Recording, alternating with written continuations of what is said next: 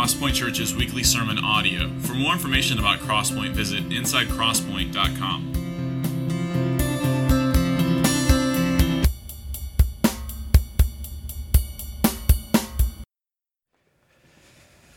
Good morning. We will be in 1 Samuel chapter 3 this morning. And while you turn there, my name is Tyler. I'm one of the pastors here. If you've been coming for a while and you're like, who's this strange man with a little beard? It's still me. I just happen to trim my beard. Go ahead, stare, mock, just get it out of your system because I will walk off the stage if you make fun of me. This morning we're going to be looking at the will and call of God from 1 Samuel chapter 3. And you may be wondering how we're going to get there, and my plan is to unravel that to you. But when we contemplate the will and call of God, whenever we think of the will of God, this big majestic thing that God has that we don't have, or what it is that He's calling us to do as this big, mighty, majestic God, we can oftentimes become disillusioned in trying to figure out what the will of God is in the world, and in particular, what the will of God is in our lives. What is it that He's calling us to do? And I think a big part of this difficulty comes from the fact that we live in a fame culture. We live in a celebrity culture. Our culture is constantly training us to put forth our best. Our culture is training us to live extravagant and upfront styles of life. But not just like any extravagant and upfront life, like we want to put forth our best. We want everyone to see our grandiose decorations, the clothes that we have, the wonderful, amazing vacations we take with our family, and by the way, how well behaved our children are when we take those vacations. And so we put those things out for people to see. And as I was thinking, you know, there is at least going to be one person that says, why is Tyler always starting off his sermons with these things and talking about society and social media? And the reason I think that that's true, the reason I see in Scripture whenever we see these truths coming to bear on us and the challenges in receiving these truths is because in our culture, the loudest voice is what's acceptable in society. And so what we're combating as we look at the will of God and His call on our lives is, first and foremost, we have to put off what culture tells us is important, what it's feeding us, and what it is persuading us to take part in. And that is the grandiose things in life, always just being a person that lives in extravagance. And I'm not talking about having money and being able to do nice things. I'm talking about putting forth the appearance that the only thing in your life is extravagant. The problem is when we bring this to the Christian life, we can find it difficult to see and trust that the will of God is at work, when in reality we see that the circumstances of our lives are actually not so grand. Because what we end up doing is training ourselves to look to the grandiose things in life as an evidence of purpose and meaning. We train ourselves to look around and say, well, if God is working in my life, then big things will be happening.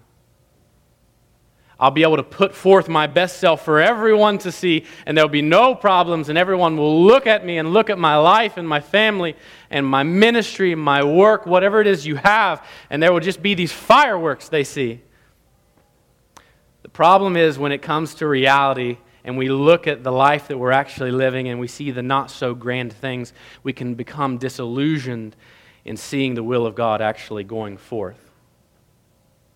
And so when we come here to 1 Samuel chapter 3, what I want us to see is that the author of this book, we don't know who it is, he's revealing a God who works out His will with quiet and steadfast resolve.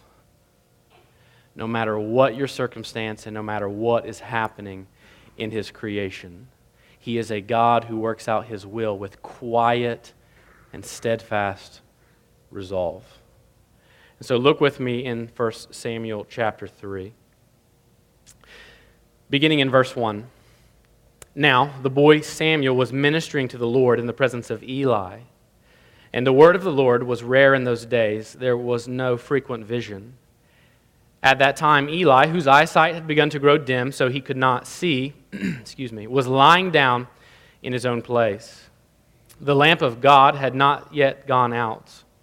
And Samuel was lying down in the temple of the Lord, where the ark of God was. Then the Lord called Samuel, and he said, "Here I am," and ran to Eli and said, "Here I am, for you called me." But he said, "I did not call you. Lie down again." So he went and lay down. In verse 6, and the Lord called again, "Samuel." And Samuel arose and went to Eli and said, "Here I am, for you called me." But he said, "I did not call you, my son. Lie down again." So just to pause real quick, because I believe in the inerrancy of Scripture, because I believe that it is wholly true and without error, I believe that that's what Eli's response was. But if you've been a parent, you know what's going on in his mind. He's saying, "Boy, you better go lay down, and if you wake me again, I'm going to wear you out." Just so we're clear. We know that's what Eli's thinking, okay? Verse 7, now Samuel did not know the Lord, and the word of the Lord had not yet been revealed to him. And the Lord called Samuel again the third time. And he arose and went to Eli and said, "Here I am, for you called me." Then Eli perceived that the Lord was calling the boy. Therefore Eli said to Samuel, "Go, lie down, and if he calls you, you shall say, 'Speak, Lord, for your servant hears.'" So Samuel went and lay down in his place, and the Lord came and stood, calling as at other times, "Samuel, Samuel." And Samuel said, "Speak, for your servant hears." Then the Lord said to Samuel, "Behold, I am about to do a thing in Israel at which the 2 ears of everyone who hears it will tingle." And that's not a good thing he's going to do, by the way. Verse 12, "On that day I will fulfill against Eli all that I have spoken concerning his house from beginning to end. And I declare to him that I am about to punish his house forever for the iniquity that he knew, because his sons were blaspheming God, and he did not restrain them. Therefore I swear to the house of Eli that the iniquity of Eli's house shall not be atoned for by sacrifice or offering forever." Verse 15, Samuel lay until morning. Then he opened the doors of the house of the Lord. And Samuel was afraid to tell the vision to Eli. But Eli called Samuel and said, "Samuel, my son." And he said, "Here I am." And Eli said, "What was it that he told you? Do not hide it from me. May God do so to you and more also if you hide anything from me of all that he told you." So Samuel told him everything and hid nothing from him. And he said, that is Eli, "It is the Lord. Let him do what seems good to him." And Samuel grew, and the Lord was with him, and let none of his words fall to the ground. And all Israel from Dan to Beersheba knew that Samuel was established as a prophet of the Lord. And the Lord appeared again at Shiloh. For the Lord revealed himself to Samuel at Shiloh by the word of the Lord. Amen. Let's pray. Father, be with us this morning. We need you. We need the power of your Spirit to come on us at this moment and to anoint us for this task. I know that I am standing here in utter reliance of you, of your Spirit to come and to give me the words to say and what it is you want us to see from these scriptures as we are to live as your people. And God, not just to know what we can do, not just to know how we can walk out of these doors and live a better life, but that we might, in our living, see you more clearly, see who you are, see your steadfast will working out in the world, and that we might bring glory to you. That we might bring glory to you as we know that you are at work and as we communicate that to the world. Lord, help us now in this task. We need you. And it's in Christ's name we pray. Amen. So the question that I have for us this morning, it's really a multifaceted question. And it's this: what are the evidences you look to in order to discern whether God is at work in the world or whether he's at work in the life? What are the evidences you look to in order to discern whether God is at work in the world or in your life? and maybe a little more pointed, maybe a little deeper question. In what ways have you constructed a faulty view of God's will based on the verifiable data you're able to collect? And let me explain that. What I mean is, have you constructed these evidences in your life that say, God is at work because I feel good today, I feel important, I feel validated, I feel verified in everything that I'm doing? Or maybe you say He's not at work because I feel bad and unfulfilled and I feel unimportant in this moment and I feel no satisfaction in anything that I do. And so this morning, as we look and examine the will of God, we have to ask honestly, what have I put up in terms of stipulations as to whether God is actually working or is not working? What are the evidences? What are the things that I look to in my life to see whether God's will is going forth successfully?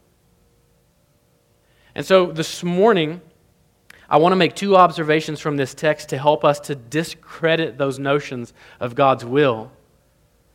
That He's working on the good days and that He's not on the bad days. And so the first observation is this: there's not a moment when God's will of decree is not being worked out as God intends. And so since we're talking about the will of God, I want to kind of define terms here first before we start, because you may not be aware that there is one holistic will of God, and yet that will works itself out in two different ways. The first is the will of decree. God's will of decree, His sovereign will in the world. And I've defined it like this for us this morning. The will of decree is God's sovereignly orchestrated plan and desire for His creation that comes to pass as God intends. It's simply God's intention for His creation that happens exactly as He desires.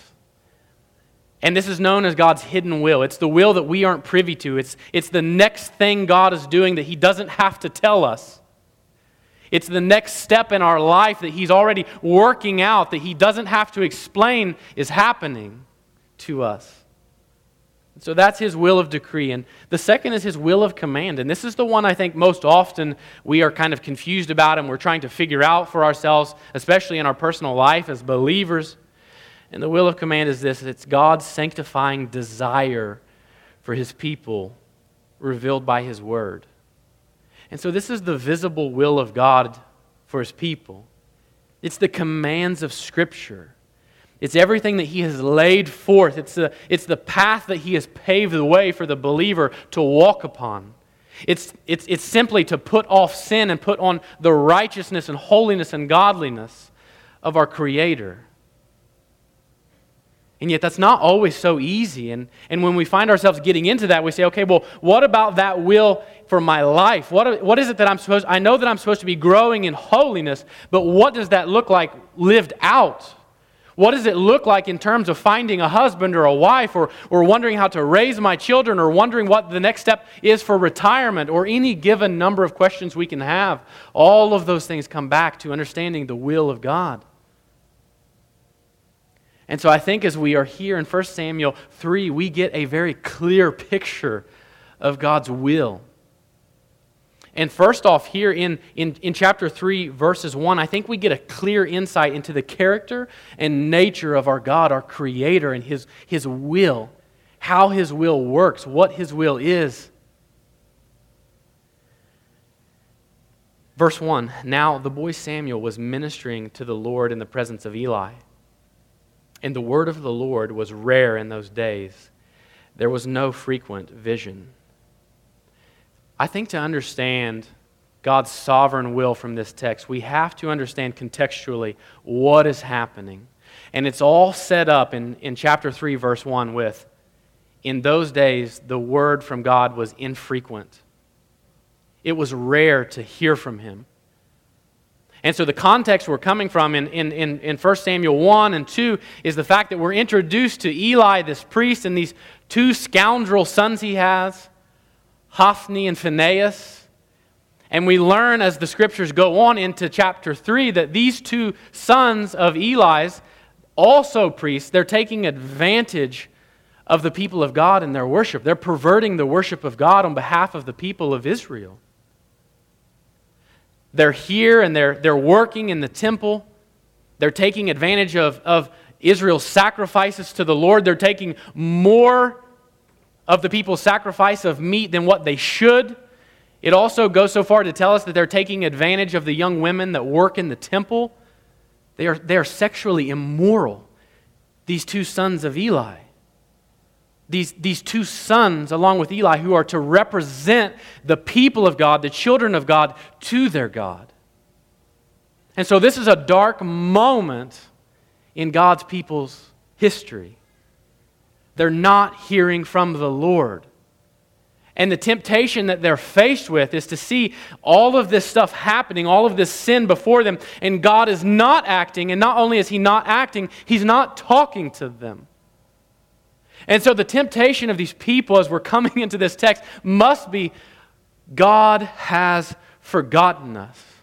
All of the promises He made to Abraham and Isaac and to Jacob to raise up a people amongst all of the peoples of the world, to choose them amongst all of the peoples and to give them what is good and to bring them into relationship with Him. He's forgotten. And all of those good desires of God, His will for us, it's not going to happen.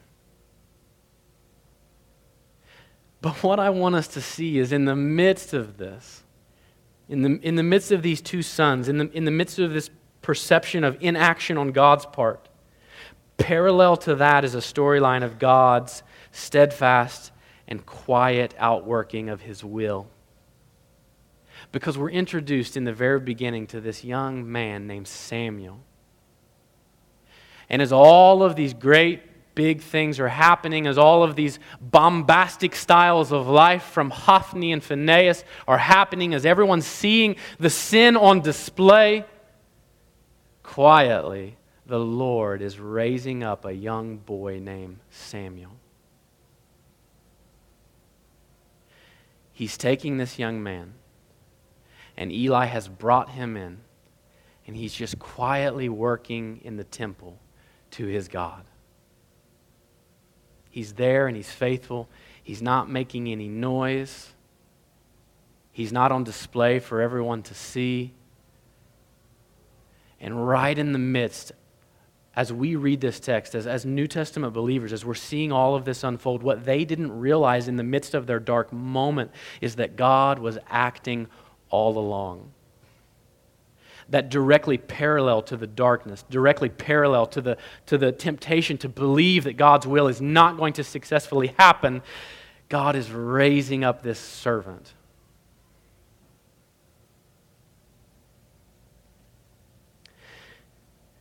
And so the observation we can make is that the redemptive work of the Lord, the fact that He is not going to lose any of His children, the redemptive work of the Lord is often not noisy and dramatic.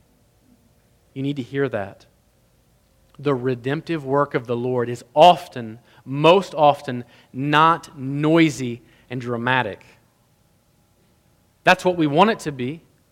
That's what our culture trains us to look for. The grandiose, the bombastic, the extravagant in life, so we can prove that God is faithful. And yet here in 1 Samuel chapter 3, in the context of this history of Israel and their worship, when things look the darkest, God is quietly at work. He's working to their good, and His will has not been thwarted.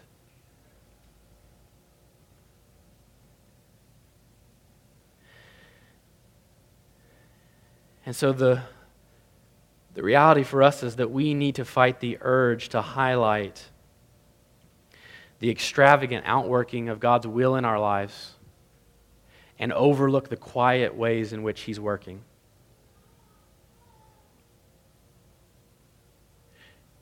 We need to fight the urge to long for and desire the extravagant evidence that we can have of God working His will out, and look to those quiet moments that God is surely working out His will for our good.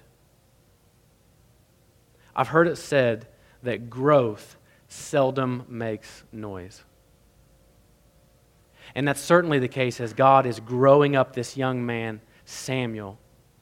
Growing up this man, and if you've been in church, you know what Samuel goes on to do. You know the life he leads in Israel. You know the good that he does in turning Israel's worship around and even walking through them with getting kings to rule over them. And he's always there, steadfastly resolute in his commitment to the Lord on behalf of his people. And in the midst of this dark moment, that is what the Lord is doing. That's who he's raising up. And so while Hophni and Phinehas are on display for everyone to see as they are taking advantage of the people, and as I'm sure they are getting people to come onto their side, and they are tricking and taking advantage, the Lord is quietly cultivating his coming provision. And what is happening here, and we're going to talk about it in just a moment, but what God is doing is he's raising up a man to renew, to bring new life to the worship of Israel. That's really significant. But here's the question: how can we know that the will of God, that his redemptive plan is being worked out as God intends? How can we know that this is actually successfully happening? When we went to Uganda last year on our missions trip, we had a few high school girls with us. And while there, they committed to learn Luganda Sign Language. And so very, very quickly, most of them went over with the alphabet. They know all of the letters. And so they're signing with the deaf kids there at the deaf and blind school in Busega that's attached to King Jesus Church with Pastor Raphael. And so they're learning these letters. And as they're learning letters, they're starting to construct sentences. And then they realize very quickly that instead of constructing sentences and basically typing out with your hand all of these words, you can actually use signs for whole words. And so that was like revolutionary for us. And so we're just pointing around. We're like, what's that? And it's a tree, and they're telling you how to do tree. I forgot all of it, so I'm not going to do any of them. And they're like, well, what's flying? What's a plane? What's my name? And so they're learning all of these words, and they're just pointing to everything that they can see. It's like, how do you say rock? How do you say dirt? How do you say water? How do you say face? Like everything you could think of. And so this one word comes up that's particularly striking to everyone involved. Everyone just kind of stops. And they look to the deaf students and they say, how do you say thunder? How do you say thunder? And the students are like, what is thunder? What is that? And so then we're trying to explain to them how there are explosions in the sky that you can't see, which is freaky, like to say the least.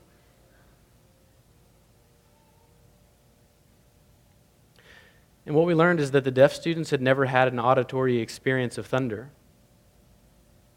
But as we explained it to them, what we realized is that didn't invalidate its existence for them. They had never heard thunder before in their life. Maybe they felt the reverberations of the power of thunder. Maybe they felt vibrations. But they had never had an auditory experience. They didn't know what this boom in the sky was. But for them, simply hearing us say, hey, this is something that happens, they believed. And what they did, what they taught me that day, is that it's possible to believe in something apart from having the ability to verify it. When we look at the sovereign will of God, and we wonder, this is particularly a hard moment in my life. How am I to know that things move forward with His plan of redemption? The reality is that it's not for us to verify whether or not that will happen, because it simply is true and will come to pass. That's not the most satisfying answer for us, because we live in a validation culture. Everything I put out on social media, I'm wondering how many people have liked it. And every now and again, I scroll past something and I think, I bet you saw that and you didn't even like it. Or someone will be like, hey man, I saw that scripture. Can I be honest? Maybe I'm confessing. I don't know what's happening right now, but I'm going to tell you. Someone will be like, hey, I saw that scripture that you posted or whatever, you made a comment on something on Facebook, and I'm sitting there thinking, thank you, that's very kind. I see you didn't like it. because this is what our culture is like. We live in a validation culture. Everything we put out, everything that is supposed to happen, we want it to be validated. We want to have some sort of sensory experience of it because we believe that our validation of something makes it true. And when it comes to God and His grandness in His will and His sovereign will going forth, He is not reliant on our validation.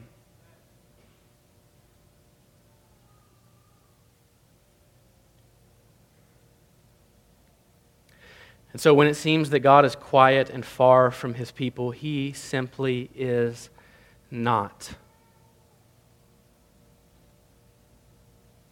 The reason we know this is because at this very moment, even from verse 1 of chapter 3, what we see happening, like I said, is God raising up this one man.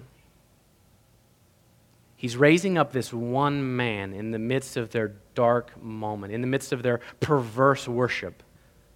He's raising up this man to bring new life to the people of Israel.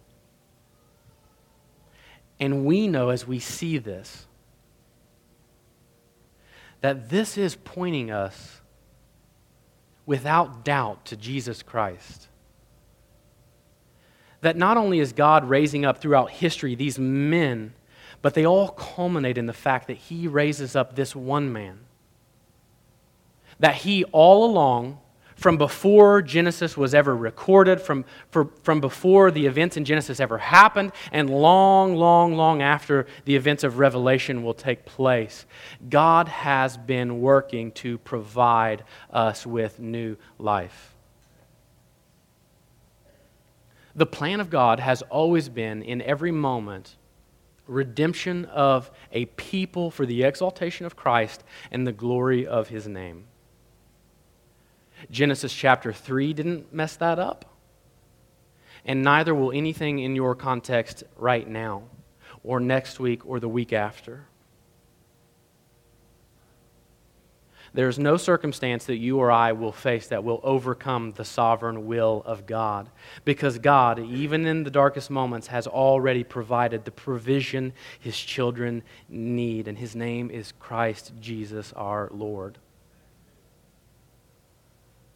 And so when we look and we see for these Israelites, this must have been really difficult. They have not heard from the Lord their God. And yet we see it and we know, you know what? There's something better coming. There's something even better than Samuel. Right? Just hold on, Israel. And yet for us, in those moments, it's really hard to look in the mirror and scream, hold on at yourself. And you should go home and do that today. Because God's will certainly and necessarily goes forth because He is God. And so the reality is that the reality is that we will not be so quick to question whether God's will is at work in the midst of the dark moments of life if we will simply remember that God is quietly at work, bringing all things to their final completion in Christ. We will not be so quick to question God's sovereign will if we will simply realize that God is bringing everything to its end in Jesus.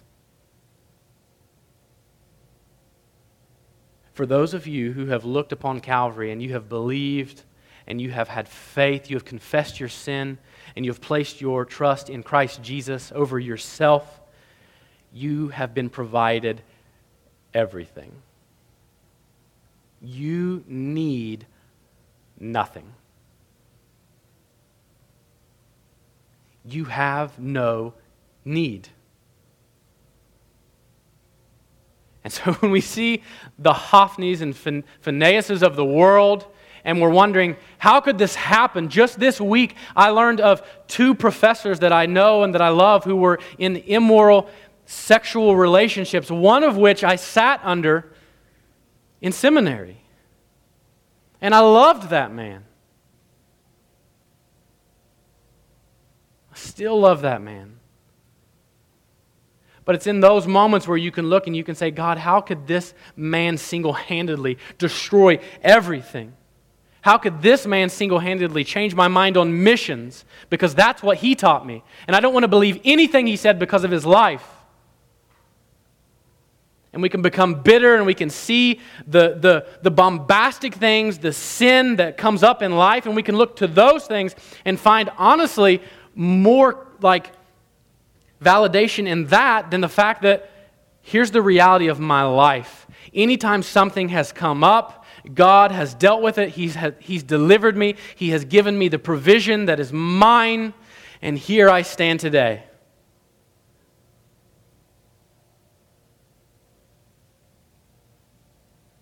If we would just remember that Christ has already brought us everything we need.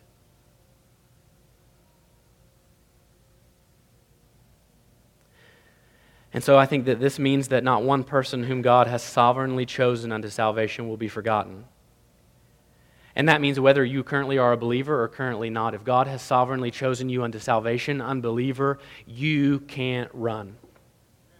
And not only will He bring you into Himself, He will provide you every single thing that you're longing for. He will give you your heart's deepest desire. Because your deepest desire is to simply find an object of worship. And what God is saying is, stop worshiping yourself, stop worshiping your life, and place your affections on me. I will give you an outlet for your worship.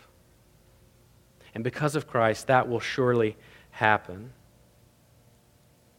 Whether your faith is weak or strong, or even if it's non-existent, through Jesus, God has quietly provided the final provision His children need. Look with me really quickly. Just see this in Isaiah chapter 51, as Isaiah is telling the people of Israel, as he's giving them these prophecies. Isaiah 51, verses 7 through 8, he reminds them of this particular truth.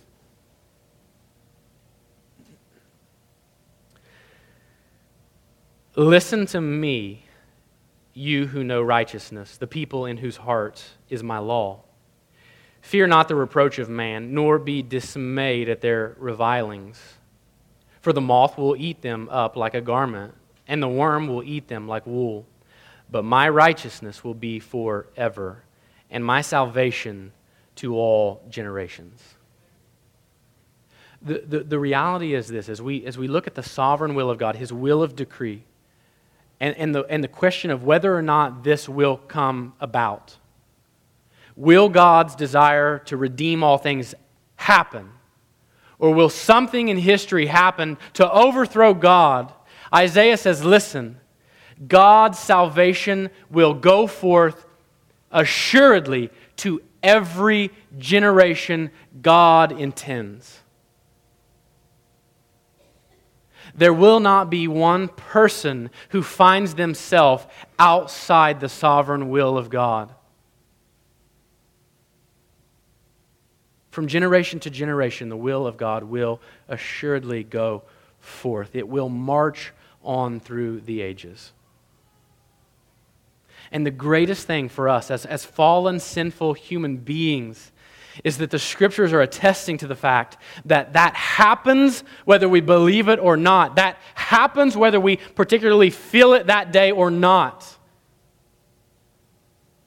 God is working to the good of those who love Him for sure.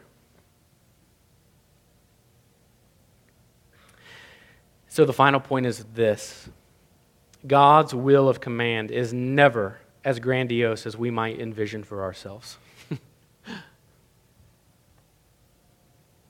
This is like the point you don't want to, like you want to leave this one off. You just want to wrap it up here and just cut it off. God's will of command is never as grandiose as we might envision for ourselves. So we can't really study the will of God. We can't look at the sovereign will of God and not ask the question, okay, if God is sovereign, if He has a will for all things, if He is working all things to His glory, how do I fit in that plan? What is He calling me to do? What is my role in this plan? And it's this, it's laid out to us in verses 2 through 10 as we look and move on in 1 Samuel chapter 3. We have these series of here I am statements. What God is doing as He is working out His will of decree, as He is revealing the redemptive history to these people and to us as readers, He's cultivating a relationship with this young man. And He's calling this young man that doesn't even actually know Him yet. And He's calling, and the young man is going to this old man who's definitely angry. I know it doesn't say that, but he's mad. And he says, here I am. And the old man says, no, you're not. Go back to bed. And 2 other times this happens. God is calling this young man. And the young man just keeps getting up and saying, here I am. I don't, who's saying my name? And then finally, Eli, the prophet, he understands what's happening. And he says, this is the Lord God calling you. This next time you are just going to say, here's your servant. And so he does this. And the Lord calls him. And the Lord commissions him. And then we see throughout all of 1 Samuel, this entire life he lives on behalf of God. And so what I want us to see when we understand what is our place in this, how do we fit in the will of God, what I want to see is that this instance of God calling to him audibly is not a prototype for how God does that. So if you're thinking, this is great, I'm going to go home tonight and God's going to say, Tyler, and you're going to say, here I am. And he's going to say, you need to go to this college, you're going to marry this lady, and you're going to have this many kids. Then you're going to get this job. Actually, you should get the job before all of those things. Get the job. Sorry, parents of teenagers, that's not what I do in youth group. Get a job, get out of your parents' basement. But this is not a model for God just making everything so clear and putting it in our face, and so we can end up having these grand experiences of, I know how everything works out in my life. There's never been a moment in my life when I haven't questioned the will of God or what He's calling me to do because He's made it so very clear to me. Well, if that has happened to you, praise the Lord because it is rare. What we're not supposed to see is a model of how God calls His people. What we're supposed to see is this man Samuel. We're supposed to see his example and his demeanor with which he submits to God's will and His calling. He simply hears the voice of God and he says, here I am. There are no follow-up questions. He's simply willing. He's obedient. He knows something is happening and he's making himself available to whatever it is. But so often that's not what we want. We want someone to tell us, who am I supposed to marry? What's the best job for me? What am I supposed to do? Am I supposed to serve in the church or not? Well, that one's easy because you should. Particularly in children's ministry.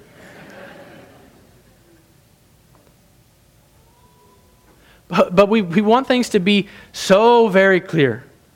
It's almost like we feel like God owes us these like watercolor paintings for the way things will work out. And I think the reason that God's sovereign will and even His will of command outside of the fact, put off sin and put on righteousness, right? Those little details of life in which we are trying to figure out His will for us, I think that sometimes they are mysterious, so we will realize we just need to stop and trust. To stop and trust that He will work everything out.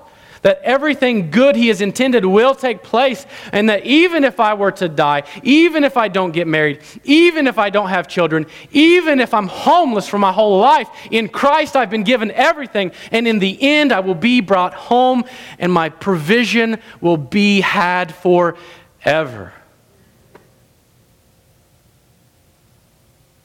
And so I don't want us to see this morning that, Pastor Tyler, the youth pastor, while Brad's away, he's going to reveal everything to everyone. He literally expounded the will of God for everyone. It's not what I'm doing. And so if you came here this morning thinking you would walk away with a clearer picture, I hope you have a clearer picture of God's will. I hope you have a clearer picture of God's character and His nature in acting as sovereign. But I don't want you to walk away thinking now everything's figured out. And now I know that the Lord is good and that He's true because I've got it all figured out. I pray that we would not be so bold to think that the will of God necessitates and needs our verification, that God somehow needs our validation.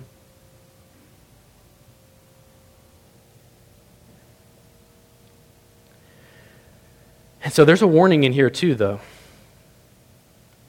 Yes, we should be, as God is calling His people, as He is putting forth His will in the world, we should be willingly obedient. Right? We should model Samuel here, and we should model Jesus when Jesus says, not my will, but yours. Right? Before you, Father, it's your will, not mine. Reveal it as you please. Help me to be faithful. But the other thing here too, and it's kind of hard for us to see, and we kind of wonder, okay, well, does this thwart the will of God? In verse 14, God says to Samuel to tell Eli, therefore I swear to the house of Eli that the iniquity of Eli's house shall not be atoned for by sacrifice or offering forever. The warning here, the danger, is slipping into a place of willful disobedience. Right? We're not calling people to know for sure everything that God's doing, and if you're confused about it, then you're somehow unfaithful to God. That's not what we're saying. The contrast is exactly the opposite. Just be there and be willing and obedient. The warning, though, is for those who are willfully disobedient to the commands that God has made clear in Scripture. The many lists in the New Testament of saying, put off these sins. Stop being a gossip. Stop hating people in your mind, you murderer. The warning is to our character. You don't need to have everything figured out, but you sure better understand the things that God has made clear. Because anyone who willfully disobeys God, who hears God say, Samuel, Samuel, and says, later, Lord, I'm sleeping. There's great danger in that. And so in one sense, yes, we want to be willing and obedient to God's word, but we want to make sure that we're not hearing God calling us to something and putting it off. Just a little longer, Lord. I'll get around to that someday, Lord, but not now.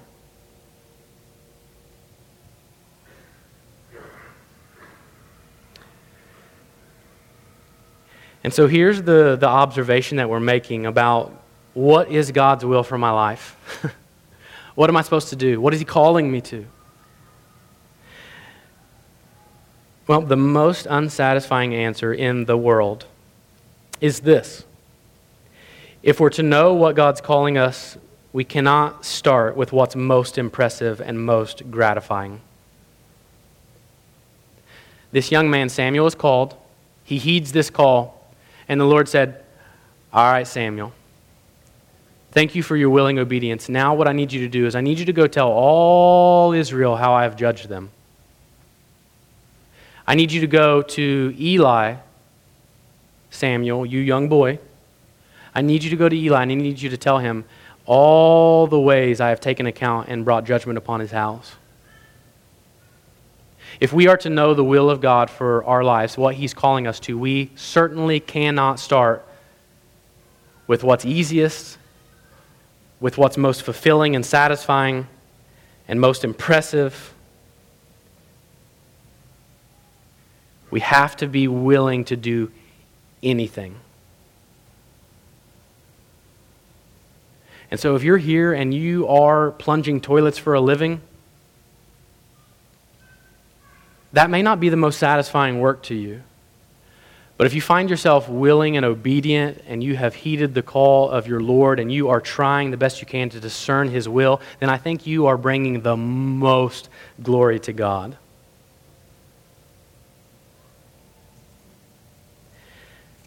I think God's call on our life, as Eli attests to, God's call on our life is always good, but it's never easy. Eli hears this young man say, hey, I really don't want to tell you this because I am kind of scared of you. I'm pretty sure you're the one that gives the spankings and the discipline. But just so you know, God's really upset with you and your family's going to end. Could you imagine hearing that news from this punk that you trained, your apprentice? But Eli knows something about the will of God. It is the Lord. Let him do what seems good. And so how can I discern what God is calling me to do? How can I discern what God is calling me to do? Look with me at Romans chapter 12 as we end. The process for discerning what God is calling you to discern what His will is for your life, to how you might do the things that are good and according to His will. That process is laid out in Romans 12 too. Do not be conformed to this world, but be transformed by the renewal of your mind, that by testing you may discern what is the will of God, what is good and acceptable and perfect. Believer, the process for understanding what God is calling you to do, it's not necessarily to find the thing that's most fulfilling, that's most gratifying, that's most extravagant.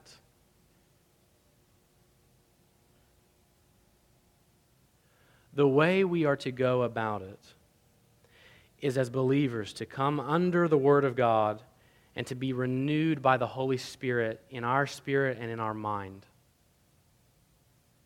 Because when that happens, as you come to the Word of God and as the Spirit is working His Word into you, the very will of God, the desires for His people, the counsel of redemptive history, what is happening, the Spirit is trading within you this idealistic and extravagant view of God's will simply for the good and acceptable and perfect view of God's will.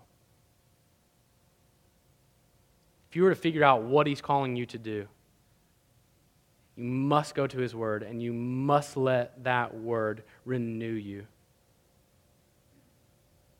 We must put away those experiences that we use to prove God is at work in the world. Put those things away because they're not true. God is surely at work.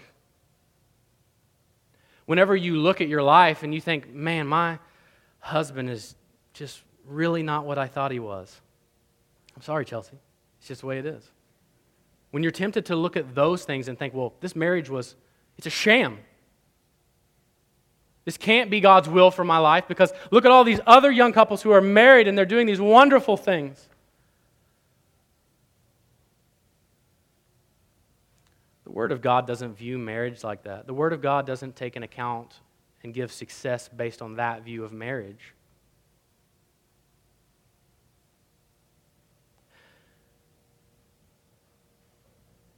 So here's the thing, it can't be reduced to an equation. For all of you analytical people, you need to rip up that list right now that you were writing. I know that you have 2 columns and that there are positives and negatives. Burn that thing to the ground. There's no equation to discern the will of God. It's discerned through our willing obedience in listening. The will of God for your life, believer, is discerned through your willing obedience to listen. It's in our hearing from God in His Word and our talking to Him in prayer. And in the midst of those two things, simply proclaiming, here I am. As I was studying, I came across this comment, really.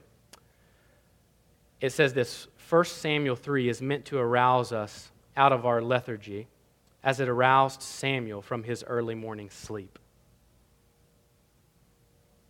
This morning, the Lord is calling us.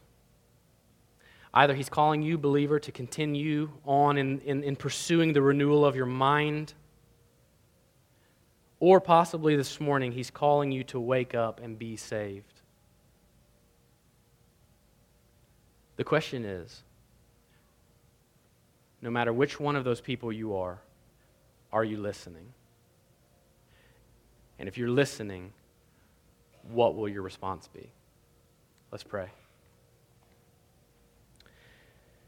Father, we thank you for this day. We thank you for your goodness and your grace and your mercy. We thank you for your will. We thank you for your sovereign control over everything. And we thank you, Lord, that it is not dependent on us to verify or validate those things. Because, God, you are simply at work providing for eternity. Even in the midst of our dark moments today, even in the uncertainty of not knowing whether or not I'm in the will of God or out of the will of God or doing the right things or that my circumstances are as they should be or that I'm in the right place or the wrong place, none of those things change the fact that you are faithful and you are good and that in Christ you have already provided everything that we need. And that in providing Christ, you have taken Him and you have seated Him on your right hand, and in taking Him, have given us your Spirit to work your will in us. Oh Lord, let us be willing, let us be obedient to hear from you and be willing to submit ourselves to you wholly. We thank you for who you are. We thank you for your Son, Jesus Christ, and it's in His name that we pray these things. Amen.